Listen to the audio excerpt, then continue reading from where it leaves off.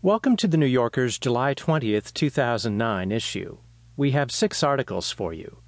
In the Talk of the Town, Lauren Collins writes about Ecuadorian President Rafael Correa's attempt to polish his profile in America. Next, William Finnegan profiles an Arizona sheriff who is well known for being tough on prisoners and undocumented immigrants, but also has a weakness for the limelight.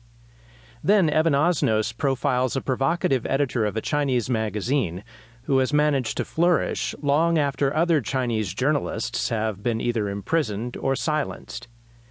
After that, Nancy Franklin reflects on Michael Jackson's televised funeral, and in the current cinema, Anthony Lane reviews Bruno, starring Sacha Baron Cohen.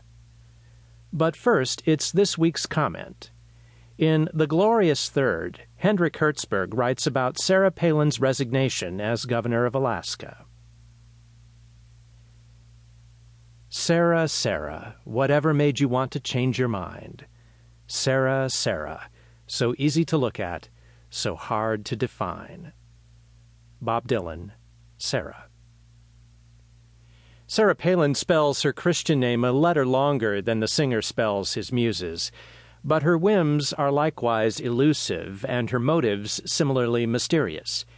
Ever since the 2008 Republican nominee for Vice President of the United States suddenly announced that she would resign the governorship of Alaska at the end of July, nearly 16 months before the expiration of what was supposed to be her first term, a single question has been on every lip. What on earth was that all about? No one knows. Speculation, some of it fact-based, abounds.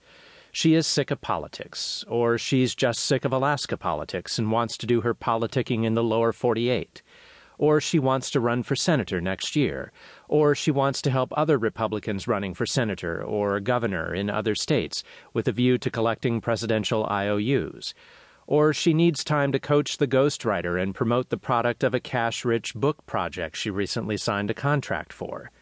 Or she thinks the Alaska legislature is getting stroppy, e.g. it might override her refusal to accept millions in federal stimulus funds, and figures it's better to let her lieutenant governor take the fall.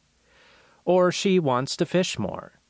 Or there's an asteroid-sized scandal hurtling her way, and she wants to be outside the blast area when it detonates. Or there's no big scandal, just a lot of little ones that aren't even true, but nonetheless require the services of lawyers too pricey to retain on a government salary. Or she's bored. Or, though she is one of the few political job quitters in memory not to have given this as a reason, as well as one of the few who could say it plausibly,